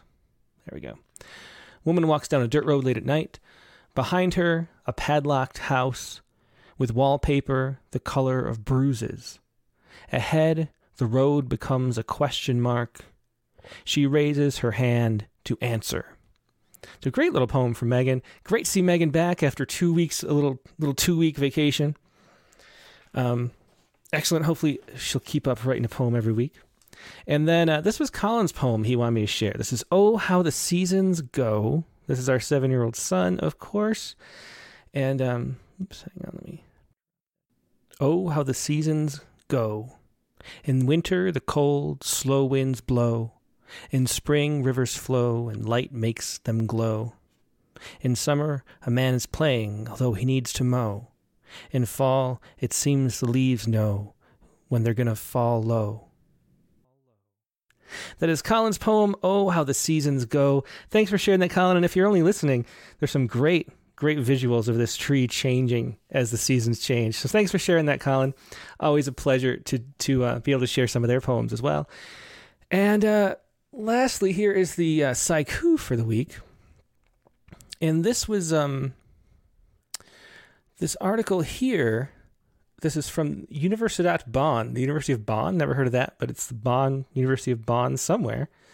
Does it say where it is? It does. I don't know. It sounds German, maybe. I'm not sure, but this is a study here. Study shows fish can calculate. Researchers at the University of Bonn published an unexpected finding. Cichlids and stingrays can perform simple addition and subtraction in the number a range of 1 to 5. This has been shown in a recent study by the University of Bonn, which has now been published in the journal Scientific Reports. It is not known what the animals need their mathematical abilities for. And so this reminded me of the famous story of, what was it, the horse. There was a horse that could count back in Clever Ned, is that was his name? I can't remember the horse's name now. But they thought this horse could count. And it was the inspiration for the Mr. Ed show. What was the horse's name? I'm drawing a blank all of a sudden. But so they would say, like, what's 2 plus 2? And the horse would stomp, stomp, stomp, stomp 4 times. And everybody would cheer, and he'd get a little piece of carrot or apple or something. And it took years before anybody realized that all that happened is the horse realized that if he would stomp until people cheer, they would give him a carrot. And so that is what happened with the horse. And this is what they did kind of with these stingrays. But here is the Saiku for this week. So maybe, I mean, they did this whole complicated thing where they took objects and they taught them that if they were blue, they should add. And if they were yellow, they should subtract. So they'd show them like 4 squares that were yellow. And then if they went to the 3 squares that were yellow, they would get a piece of food. And if they went to the wrong one, they wouldn't. And so they learned, and then they eventually could test them by doing different mathematical things using these colored shapes. And it showed that the fish could calculate. But I'm a little skeptical. Anyway, this is the Saiku for the week. Based on this, stingray trapped in a tide pool calculation. Stingray trapped in a tide pool calculation. That is your Saiku for the week, and that is your show for the week. Now, next week's guest is going to be Kate Gale. And note the special day. Next Sunday is Easter Sunday. We're not super religious, but we like to do fun, pagan-type holiday stuff. And so we're going to medieval times, and we're doing an Easter egg hunt, too, outside, so while we usually be doing the show. So we're moving it to Monday. That's Monday, April 18th, 5 p.m. Eastern, 2 p.m. Pacific time. A totally different day, totally different time, so be sure to put that on your calendar. And the guest for Rattlecast number 140 is Kate Gale. Now, Kate is the publisher and founder of Red Hen Press, the best press for literature in Los Angeles. She's also my publisher from American Fractal a long time ago. A bunch of the guests, Kim Stafford a couple weeks ago, was on Red Hen Press. Just a wonderful press. They publish poetry and fiction. So we'll talk to her about that. But she has a new book, The Loneliest Girl, which we'll be focusing on. And that just came out this spring. That is Kate Gale, Rattlecast number 140. And I forgot to say your prompt. Your prompt for next week is going to be this. An aphorism is a concise statement that contains a bit of wisdom or wit about life, such as if it ain't broke, don't fix it, or honesty is the best policy. Write a poem that is either based on an aphorism or contains one or more aphorisms. So that's going to be your prompt for this week. Write an aphorism-type poem. And once again, next week's guest, Kate Gale, on an unusual time, Monday, April 18th, 5 p.m. Eastern. Hope to see you then. Hope you have a great week in the meantime. Have a great Easter if you celebrate, and I will talk to you soon. Goodbye.